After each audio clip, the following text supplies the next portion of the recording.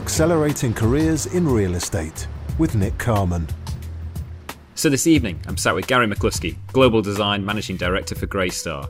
An architect for 25 years, his past catalogue as Strategic Design Advisor has covered nearly £5 billion worth of development projects in GDV. So Gary, before we get going, many in the audience will be familiar, or at least be sort of maybe bored of me banging on about this theory that I've got about how our careers can be captured in chapters. You're either accelerating or you're consolidating. And I personally think once we recognise this, I think you can start to see in your own path where you've been at your best and when you have more to give. So I'll ask you in a moment to go back to the beginning of your career, but I've got to say I'm curious. Do you consider yourself successful? Whoa, and that's a big question off the bat. I think successful as in I'm doing something I love, you know. That's the way I would kind of think about it. I don't really know any other way of thinking about it, you know. I suppose it's sort of, you know, I'm doing the job that, you know, I love and I really enjoy it, and so I suppose that's a measure of success. I definitely agree with you. So let's go back to the beginning then. Tell us all where it all began. I think it when I was a kid, I used to draw a lot. You know, I mean, I would sort of, you know, I could start a drawing on a Friday evening and finish it on a Sunday without any sleep. You know, I mean, it was a kind of level of focus, I suppose, that was a little bit crazy. You know, I sort of wanted to start drawing it, and I wouldn't stop until I'd finished the drawing. And so I kind of talked to a careers officer about that, and they sent me for an interview with an architect's practice, and I'd never even thought about being an architect, but it seemed kind of interesting, and I went along to this interview with and I think he was a kind of relatively young guy who'd set up his own practice, Stephen Gordon, and you know, he wasn't long out of university, I don't think, and you know, I kind of started working there, and I was there for about 4 weeks, and I sort of thought, I'm not sure I really like this guy, and I'm not enjoying the work that I'm doing. And so one day he came back and sort of said to me, you know, what are you doing? And I said, well, I'm packing up my stuff and I'm leaving. And he said, well, it's only 3 o'clock. And I said, no, I'm leaving and I'm not coming back, you know. And so I could have left that job sort of thinking to myself, I just don't want to ever work for anyone that I don't like, and I don't want to work in a job that I don't like, you know. And, you know, that was just thinking about that at 17 was probably a little bit naive, but it's one thing that I've always kind of thought about as I've been going through my whole career, is that I just don't want to work with people that I don't like, and I sort of, you know, I want to do projects and do things that I enjoy, you know. And I suppose putting it another way, it's sort of, I only want to work with people that I like, you know, rather than sort of people that I don't like. But I went back to the careers office and they sort of said, well, look, there's another job with another architect's practice. And that was a company called Gray Aitken Partnership. And I went along there, 17 years old. It was run by a couple of guys who used to work for the council and were doing a lot of social housing projects. And they'd set up on their own. And Alan Gray was, you know, an Irishman, Northern Irishman, heavy drinker. I think everybody was in Glasgow at that point in time. You know, we'd go to the pub on a sort of Friday afternoon at 1 o'clock, and then, you know, Alan would just keep us there all afternoon drinking. So replace drink for drawing. Yeah. I mean, he was quite a character, a really, really lovely guy. So I spent kind of like 3 years there, and I started in that office, sort of making the tea and the coffee, and, you know, doing photocopies and running errands, and then they started to let me draw, and I started to kind of, you know, help them out with drawings, and, you know, and I started to really kind of enjoy working there, and I think it was, you know, it's partly the people. You know, I think the people. It's so important that you kind of work with people that you know you enjoy being with. And we had a kind of really good camaraderie there. And there was one guy, Greg Ferrier, who he was the most knowledgeable guy I think in there. But he was also a kind of you know, a bit of a joker. Always had loads of fun. Was always kind of positive about stuff, and never really kind of took things too seriously. But he was, you know, just the depth of his knowledge and you know the sort of skills that he had were kind of incredible. And I always thought about that sort of going through my career, is that you kind of, you know, you don't want to be too serious about, you know, what you're doing. You've got to make it fun for yourself and fun for other people, you know. And obviously there are serious moments, but you know, it's you know, you've got to enjoy your job. So I kind of I spent 3 years there, and then a friend of mine was working at another practice, and he sort of said to me, you know, do you want to come and join us? They were growing pretty quick, and they were working in the retail sector, and I think I was 21 at the time, and I started working there, and then within sort of 3 years of working there, I just kind of, I don't know, sort of performed really well, and they asked me at 22, I think, to go and open a branch office in Birmingham. They gave me a company car, they gave me a company apartment, company credit card, and then I had kind of two sort of mid-30s architects sort of working for me, and I was kind of traveling all over kind of England, looking after projects on site and dealing with builders 24/7, you know. So, you know, it might have been, you know, 3 a.m, I might have got a call to get down to site that was, you know, 2 hours drive away. So I'd kind of, you know, jump in the car, drive along there. And I suppose it was at that time in the 80s where, you know, it was sort of loads of money period. I don't know if you remember that. But I remember the Lamborghinis on my bedroom wall. Yeah. Yeah, everyone was kind of obsessed with money and being successful, and, you know, it was sort of Thatcher's Britain, and, you know, and you kind of get caught up on that. And I was kind of, you know, I had a company car, company credit card, you know, company flat. I couldn't kind of spend the money that I was earning. And I was only sort of 22, 23 years old.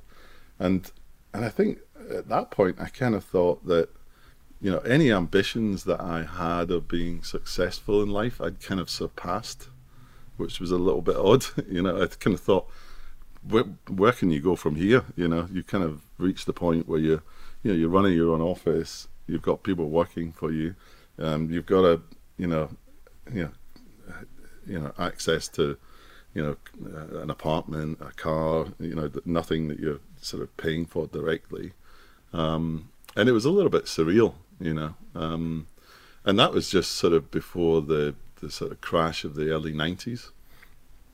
And I kind of, you know, I mean, I loved the job. I loved going on site. I loved dealing with the contractors, you know, trying to solve problems, you know, trying to fix details, you know, all of that sort of interaction with people I really enjoyed.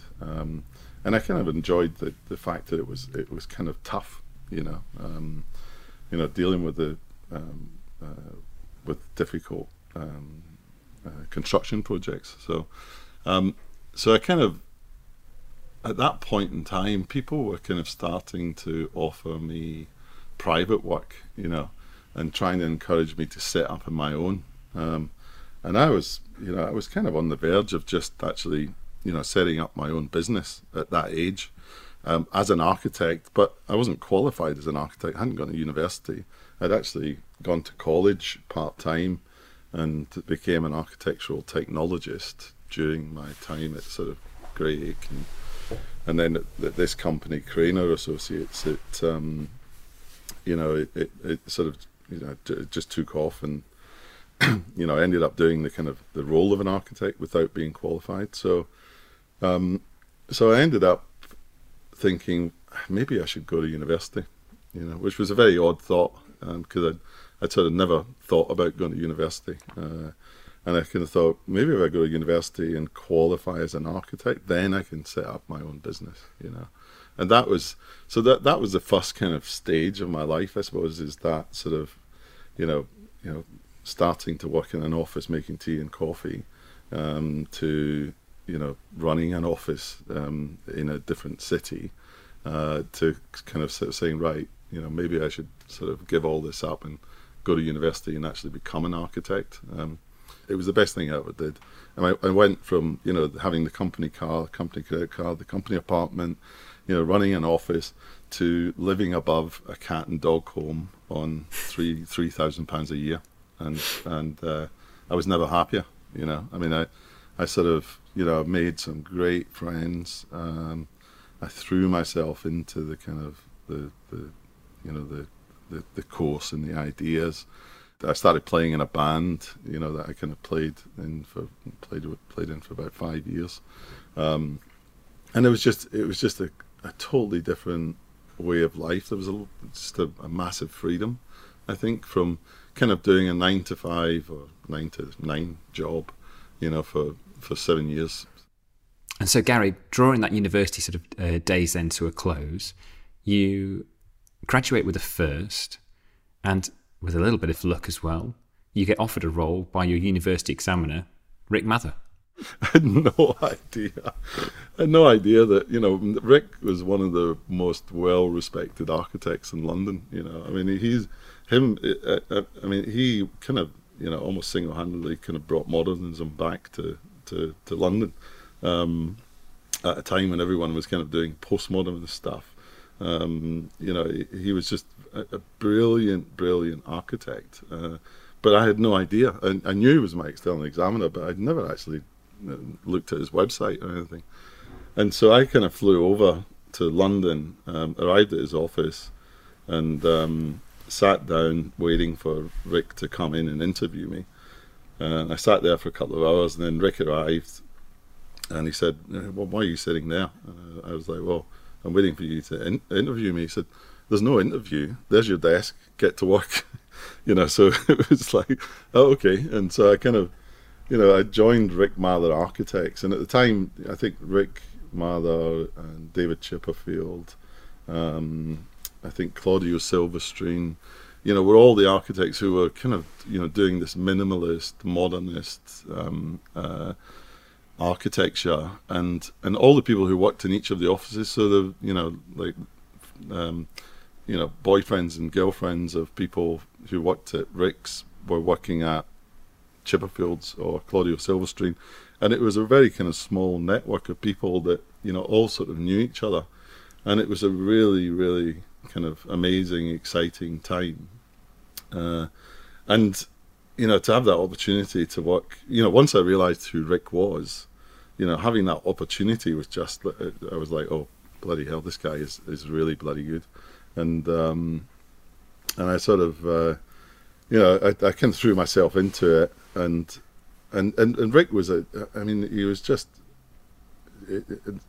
he would sit for hours just with a pencil and a piece of paper in his room, sort of drawing and redrawing stuff. And he had a bit of a reputation for having a temper. You know, if he was in a bad mood and you went in to see him about something, then there was, you know, a risk that he might kind of explode. And I heard a few people kind of, you know, I heard them shouting at a few people, and then one day, I went into his office, and I think some of the guys in the office were trying to wave at me, "Don't go in at this moment, don't go in," you know, because he's not in a great mood, and you know, I wanted to talk to him about something, and I showed him something, and he exploded, and I just stood there, and I kind of listened to him, and then I thought, yeah, I'm not taking this. So I walked out, and I went and I had a coffee. I went outside and I sat down, had a coffee, and then sort of I thought, yeah, I'm not gonna take this. So I started walking back to the office, and as I was walking back to the office, Rick was coming out of the office.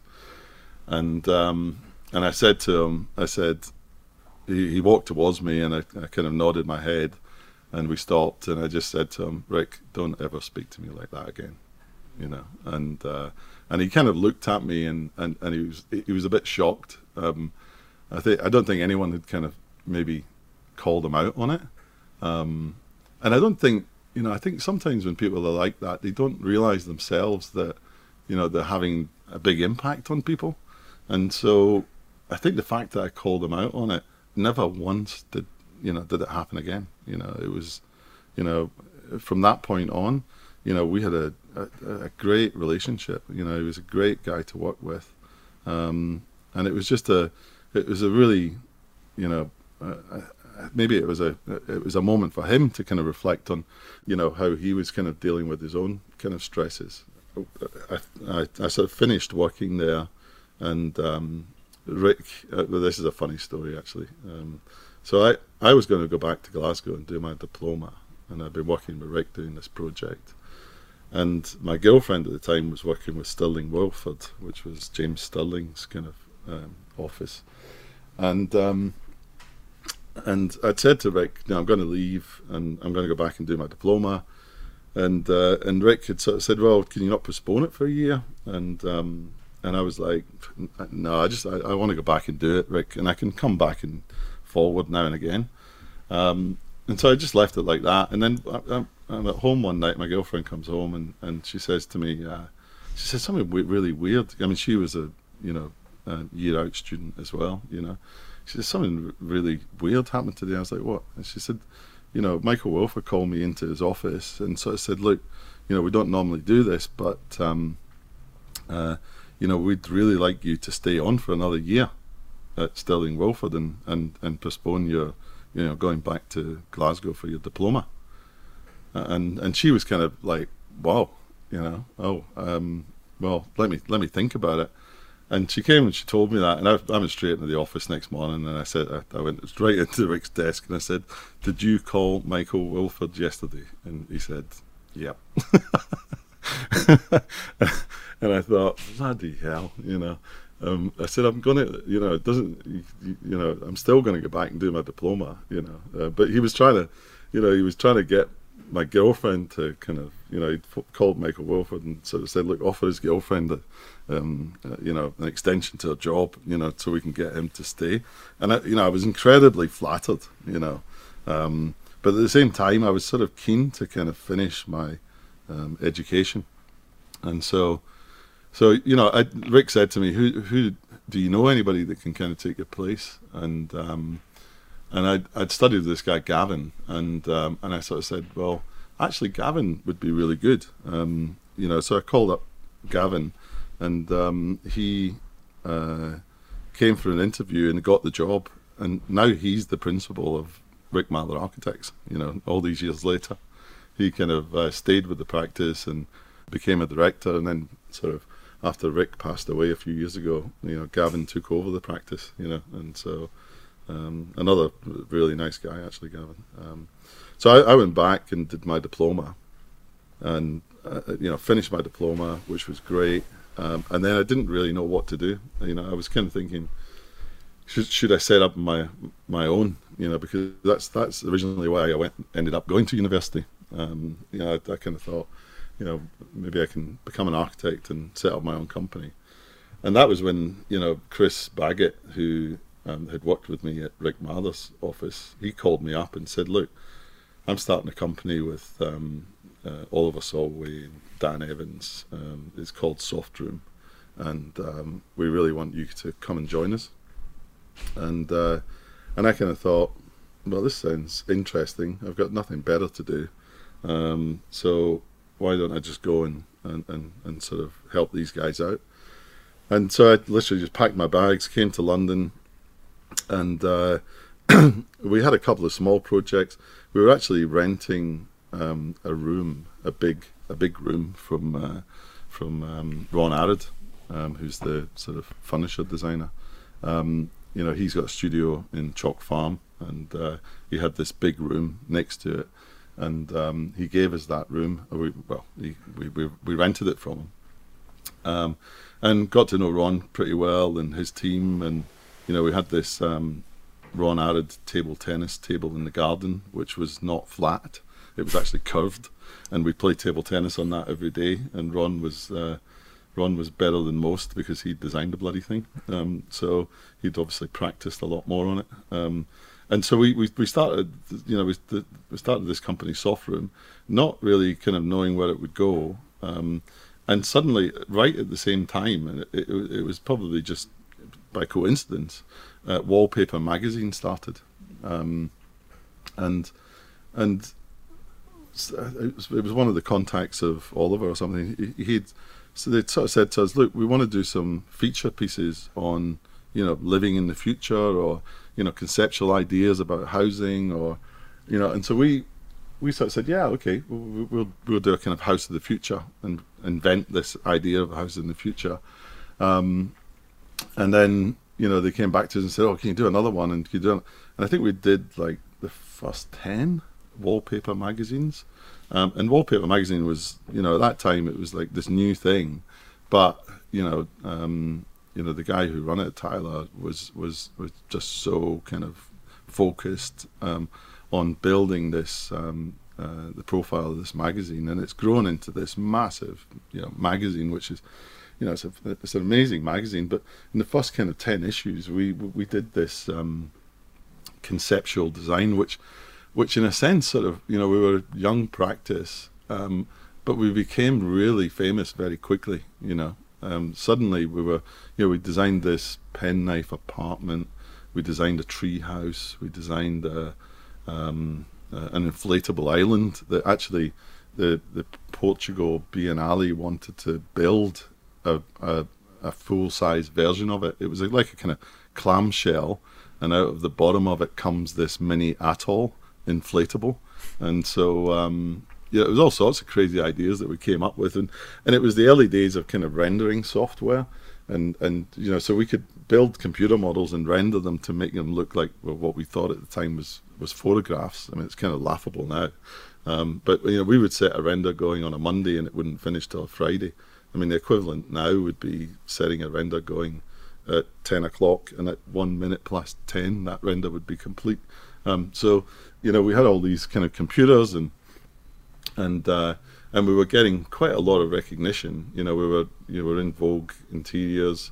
We even got invited to a couple of Vogue parties actually. But so it was sort of like we were this young, vibrant practice who were kind of up and coming and had all these kind of crazy ideas. But the problem, we didn't have any work. I think we were getting £1,500 for every concept that we did for Wallpaper. It was something like that. It was a ridiculously small amount of money, and so we couldn't kind of really survive. We had a couple of small projects, so I kind of ran the small projects on site, and the guys were kind of constantly chasing more work or doing conceptual stuff, and eventually after a couple of years, I kind of thought I really want to get involved in big projects,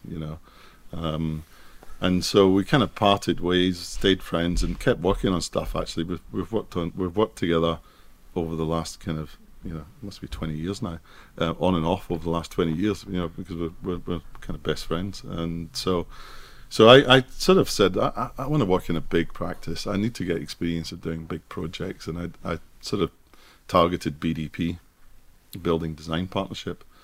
So I'd made a kind of conscious decision that I needed to learn more. I needed to kind of go and do real projects, and I was interested in kind of master planning and large scale projects. And so I kind of joined BDP, working with their sort of retail and master planning team, and working with the residential team. I kind of floated. BDP's subdivided into separate teams, and I kind of floated amongst the teams. I didn't want to kind of tie myself down to any particular team. It's a little bit siloed, but I mean, it's an enormously professional practice that really look after the staff. I mean, the staff, I think, sort of have a share of ownership within the practice. And again, really, really nice people. And I dived into some really big master planning projects and learned how to master plan and learned how to think about master planning. All right, Gary. So after BDP, you joined OMRS. But what I'm most interested in is the time you decided to start your own company. We keep talking about chapters for acceleration and for growth, and this must have been one of your biggest, mustn't it? when I'm on a project, I like to kind of dig in deep and analyze it, and not get bogged down by the kind of decision making processes that have happened up until that point, because at a certain point the project has to design itself. The project has its own life, and there is an optimum way of doing that project that isn't encumbered by kind of maybe some odd decisions that were made at an early stage. And so it was interesting, but at that point I kind of thought I need to set up on my own. That was the point where I kind of thought, yeah, I've got to go out on my own. So yeah, that was the chapter of kind of working straight from school, then going to university, and then Softroom, BDP, and ORMS before. So that's three kind of, as you say, it's kind of like three chapters before I get to the point where I'm kind of 31, I think, and about to set up my own business. And so what's the name of this business now? So that was a company I set up, and I called it CoLab Architects. And it was CO-LAB Architects. If you're ever going to set up a company, do not put a hyphen in the name, because trying to get a website, and tell people, you can't just say to someone, oh, it's, Softroom, it's like one word. You've got to always spell it out, All right, Gary. So that was a so mistake when I did made. my research, the first thing everybody said is Gary is a deep thinker. He won't take anything on face value. Do you recognise that trait in yourself? I suppose, like, even from when I was pretty young, I was always sort of interested in sort of pulling things apart, putting things back together, exploring ideas, and being the person that made the decisions, I think, as well. It's sort of, I wanted to be the one that was responsible for the decisions that I made. And that's what sort of having your own practice enables you to do. You the buck stops with you. And I really kind of enjoyed that. And I kind of enjoyed, how complex architecture is, and this sort of, it's almost like a puzzle, where you're putting together the kind of sociological, the spatial, the technical, and the sort of construction, to create something that is going to kind of change the way that people live. So you've got control of the projects, you choose the clients, but interesting careers are never about plain sailing, are they? Do you remember what was the biggest hurdle in that time? We had a great team, great bunch of people working with me. And then, global financial crisis. That hit like, I think, everyone was aware the global financial crisis had happened, but it didn't really kind of sink in until, maybe 6 months or a year after the crash. And then suddenly all the projects I was working on dried up. And I had this team of people and no work, but everyone was sort of saying, oh, this project's going to start next month, this project's going to start next month. And I didn't really want to let anyone go, and so I probably held on to people way too long. And so, in the end, I kind of had to let people go, and I was kind of left thinking, right, okay, well, there's no projects at this scale, because I worked at a particular scale where it was maybe about, developments that had about 40 apartments to 60 apartments, or maybe 10 apartments to 60 apartments, or something like that. And all of that scale had gone. The only stuff that was left was the really big, long-term, 10-year projects. And so I was kind of left not knowing really what to do. I'd kind of looked around for work, but I didn't really want to work for another practice. I didn't want to go back into working in a design practice. So I was at a party one night, and a friend of mine that I talked with, and his friend, a guy called Barry Legg, was at the same party, and we got chatting, and he was the director at an interior design firm called Johnson Naylor. And we were chatting away, and he sort of said to me, oh yeah, we have terrible problems, as interior designers, trying to kind of convince the architects to change their plans. The architects are always sort of saying to us, no, it's not possible to do this, or it's not possible to do that. And I said, well, to be honest, I've spent the last sort of 10 years sort of, you know, doing some really complex sites and figuring out some really, you know, difficult schemes. And he said, well, you know, maybe it would be good to have you help us, you know. And so I said, well, let's meet up, and we sort of met up, and I met Brian and Fiona, and you know, that there was a kind of team of 4 there: Brian Johnston, Fiona Naylor, Neil Pryor, and Barry Legg, and you know, they're all kind of similar level, director level, but you know, the kind of driving force was really Fiona in the business, and they had been doing a lot of interior design work for you know, big development companies, and we sat down and we chatted, and they sort of said, look, you know, architecture isn't our bag, you know. You know, we're interior designers, but we know how to plan apartments, and we know how to, you know, plan buildings. But you know, it would be really useful to have an architect beside us, you know, that could take what we're given and try and improve on it, and maybe we'd get a better product, you know, at the end of the day. And so I kind of joined them as a director. For 7 years I was kind of doing that with Johnson Naylor, working with Argent, working with Berkeley Homes, working with Mount Anvil, with Canary Wharf, with Helico Bar. You know, and I did South Bank Place, the towers at South Bank Place. I did Newfoundland Place, the tower at Canary Wharf. I think I did about 20 towers across London, and I did the residential projects at King's Cross. I did a bit at Earls Court, and yeah, lots of different projects, and it was difficult because you're taking what another architect has done, and sort of saying, well, you know, it's not as good as it could be. Here's something that is better. And really, you know, some architects don't take very well to that, and other architects are completely open to it. And I think I kind of realized that the better the architect, the more open, or the more I kind of thought the architect was better, you know, the better the architect, the more open they were to the changes that I was proposing in the project, you know.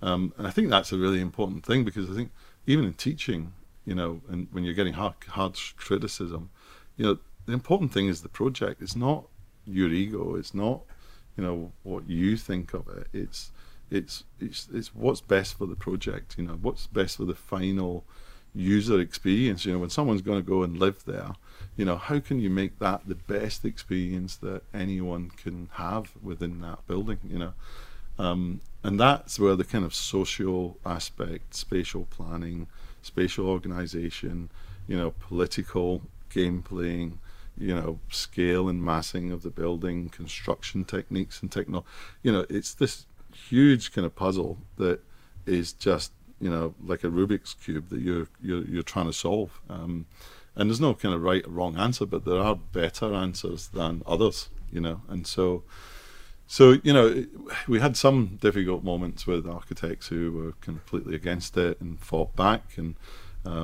you know, but in the end, I think, you know, I think there was 2 kind of examples, I suppose, that, you know, stick out. One was this tower at South Bank Place. It's called CIT, and KPF had done a scheme, and it was an existing building, and I really like KPF. John Bushell and I got on really well, and they're a great practice to work with. And I looked at the plans, and it looked to me like the services engineer hadn't really figured out the services, so they just put loads of boxes on the plans for all the service risers. And I kind of looked at it and I thought, I could probably draw every pipe on this plan. And so I kind of dug in and I redrew the plan, and I put every single pipe that needed to go in and every single duct that needed to go in on the plan. So I kind of did the service engineer's drawing. You know, remembering that, you know, I'd spent 9 years as a technologist, you know, and I was doing sort of structural calculations and also doing kind of services engineering calculations and stuff. And so I drew every pipe on the plan, and then I took it back to the architects and the engineers and the client and sort of said, look, you know, I've replanned this. I've found 20 square meters per floor on this building that we can add into the apartments.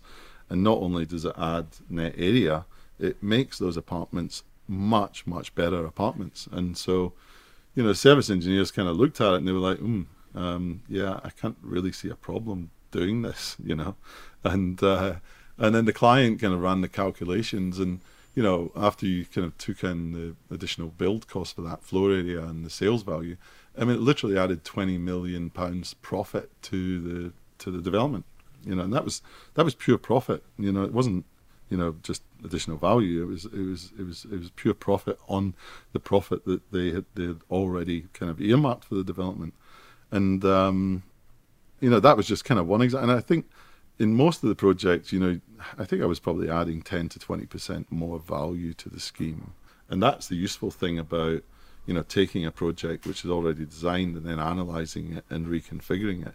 It's much easier for me to do that than it is for the architect to design it from scratch, because there's all sorts of odd decisions or bad decisions that are made along the way with the client and the consultants that they arrive at a particular proposition. So it wasn't. It's not.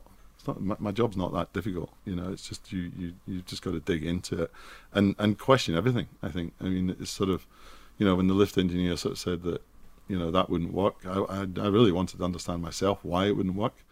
Okay, Gary. So we're about to embark on your next big move, aren't we? You spent 7 years now with Johnson Naylor, and then you get tapped on the shoulder by one of your current clients, the Goliath from America, promising to bring the build-to-rent market, or as they call it, multifamily style, to the UK, Greystar. Tell me a little bit more about sort of how they took that Johnson Naylor and what landed on your desk first when you first arrived at Greystar. They were kind of upset. We'd built a great team and, a number of years working together. And so I sort of thought, okay, what's Greystar going to be like, and by the new year, I was sort of ready to start. That was the kind of move from Johnson Naylor into Greystar. And the first project at Greystar was this project at Greenford in West London, where they had one architect on the project. They'd been trying to figure out a master plan for the scheme, but it wasn't really coming together. There wasn't a great direction to the project. And I suppose the first thing I sort of said was, well, this is a big project. It was a site that had planning consent for 500 apartments. By the time we kind of finished the design and got the planning approval, it was a site that had planning consent for 2,100 apartments, 100,000 square feet of office space, 100,000 square feet of retail, a health centre and a school, and so, the scale of the project was enormous. And I could see that the scale of the project was enormous just because of the site, but the fact that it only had like 500 apartments on it at the beginning, and then I'm looking at this site and I was just looking at it, and this is a much, much bigger scheme, and I think I realised that as well. I mean, we all kind of realised that at Greystar, which is why we kind of, saw it as a fantastic opportunity to kind of, introduce the product designed from scratch, because obviously the towers that Greystar had bought from Gallagher were adapted from a for sale development. Would be an opportunity to design a multi-family or build to rent, as it's called, building from scratch. And I think that was that's such an amazing opportunity. I mean, incredible. And thing I kind of said, this is for one architect. We need at least 5 architects to work on this project, and I think everyone was horrified by that thought, because I think most people think, God, controlling one architect is difficult, never mind trying to control 5 of them. But I kind of thought it's a great opportunity to kind of get new ideas and share ideas with different architects and kind of work collaboratively to bring this new product to the market. And so we kind of narrowed it down to a couple of people that I knew as architects. So Alex Ely at May, and Hawkins Brown. HTA were already the architects on the project, and Flanagan Lawrence already done a planning consent for a small office building, which is a sort of grade 2 listed building on the site. And then we brought in an American practice called Slice, just to kind of mix things up a bit, really. I mean, it was like, let's throw a whole hodgepodge of people together and try and drive this thing to a great conclusion. And so the other thing I also said was, like, if we do this, I want the planners to be a big part of it. You know, I want the planners to be at the design meetings, you know. And so, which again is kind of a little bit unheard of, because I think most planning consultants would rather keep the plan arm's length and then sort of say, right, let's show the planners this when we're ready. But I was like, yeah, they've got to be part of the process. I want them to be engaged in the process. And so we set up this sort of workshop every week with the architects and the planners. And, you know, literally took every Wednesday all day. I think we spent the whole day with the architects, and the planners came in the afternoon. You know, there was a whole team of people. I was working on the design side. We had another team of people working on the political side, trying to kind of, you know, explain what it was that we did. And as a group, we kind of pulled the whole thing together. And in the end, the GLA issued revised guidance on the points that were pretty much equivalent to the policy points that we challenged, and that was kind of satisfying, you know, that we had kind of made a difference. You know, that big, you know, we'd come into this sort of blank site, we'd brought all of these kind of disparate people together, you know, we'd worked really hard as a team, and then we'd actually kind of transformed, you know, the way the government even looked at, you know, this type of housing, and you know, that was sort of, you know, that's what kind of, you know, drew me into Greystar. And then I kind of thought, you know, this is big. Greystar as a company is based in the US, you know, and originally grew in the US, but they were starting to offices all over the world. I knew that we would face the same challenges in every single country, you know, because no other country had professionally managed rental housing, you know. And so when we opened an office in the Netherlands, the Greystar sort of asked me, can you have a look at what they're doing there, you know, and try and, you know, guide them and help the architects kind of develop projects.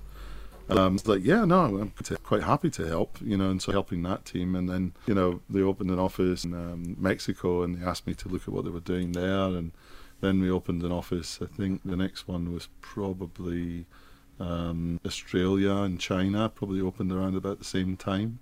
And I kind of started digging into what the policies were in those regions.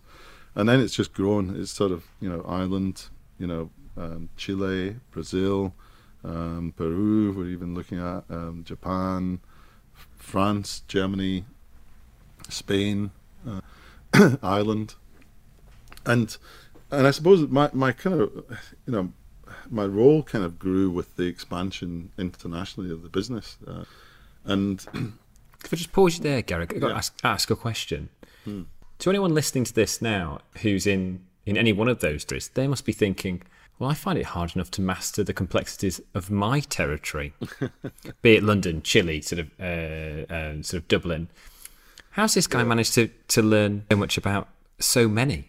I think when I started at Greystar, I was the only one employed as a design person, you know, design director in the whole company of kind of, I think at the time, 10,000 people.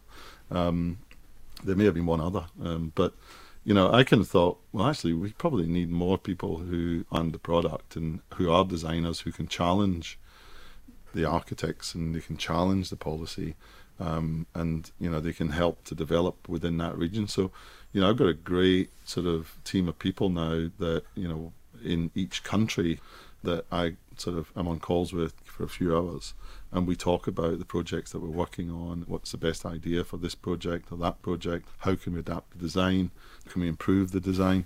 And for me, it's sort of like, I might be sort of, you know, the MD of all design, but I really am support staff. I always think hierarchies work the opposite way around. You know, the people at the coalface are the important ones, and everybody else right up to the CEO is really support staff. I think in the end, you know, you've got to kind of empower the people who are working at the coalface, you know, the young development team, you know, encourage them to kind of be a sort of a mentor or a, you know, a knowledge base or a sort of guide for them, and give them the feedback to, you know, help them deliver the best project possible.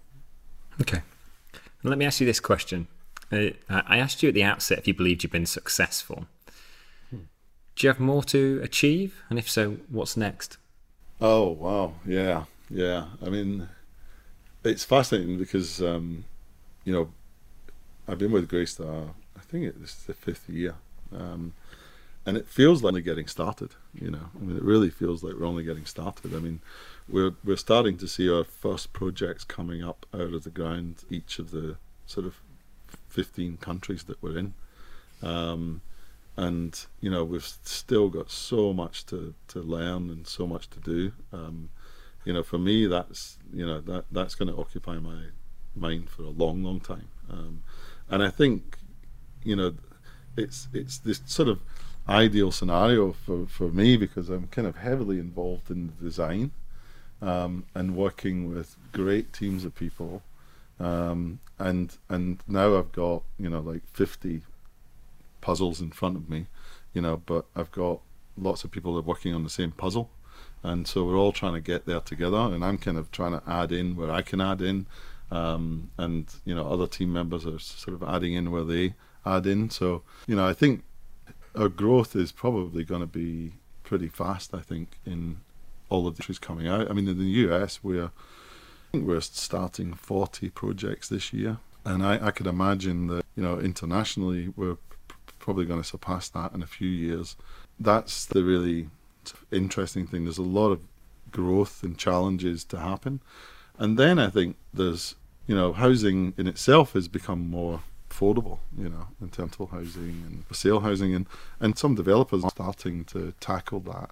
The Collective have been doing sort of micro housing in London so that they can offer, a lower price point to people who still want to live in a reasonably central location in London. And interestingly, the Netherlands are doing that for years. The Netherlands government has been supportive of micro housing, for a long time. It's a kind of somewhere between student housing and full-on housing. And so the interesting thing about being across all these markets is I can see, why policies have been done in different markets. You sort of see, well, why are they not doing that policy in that market? At the moment, I'm sort of saying to the Netherlands team, we need to figure out why the Netherlands government made a decision a long time ago to adopt micro-housing as a strategy to affordability, because, if that government has adopted that strategy, then that's something that you can talk to other governments about.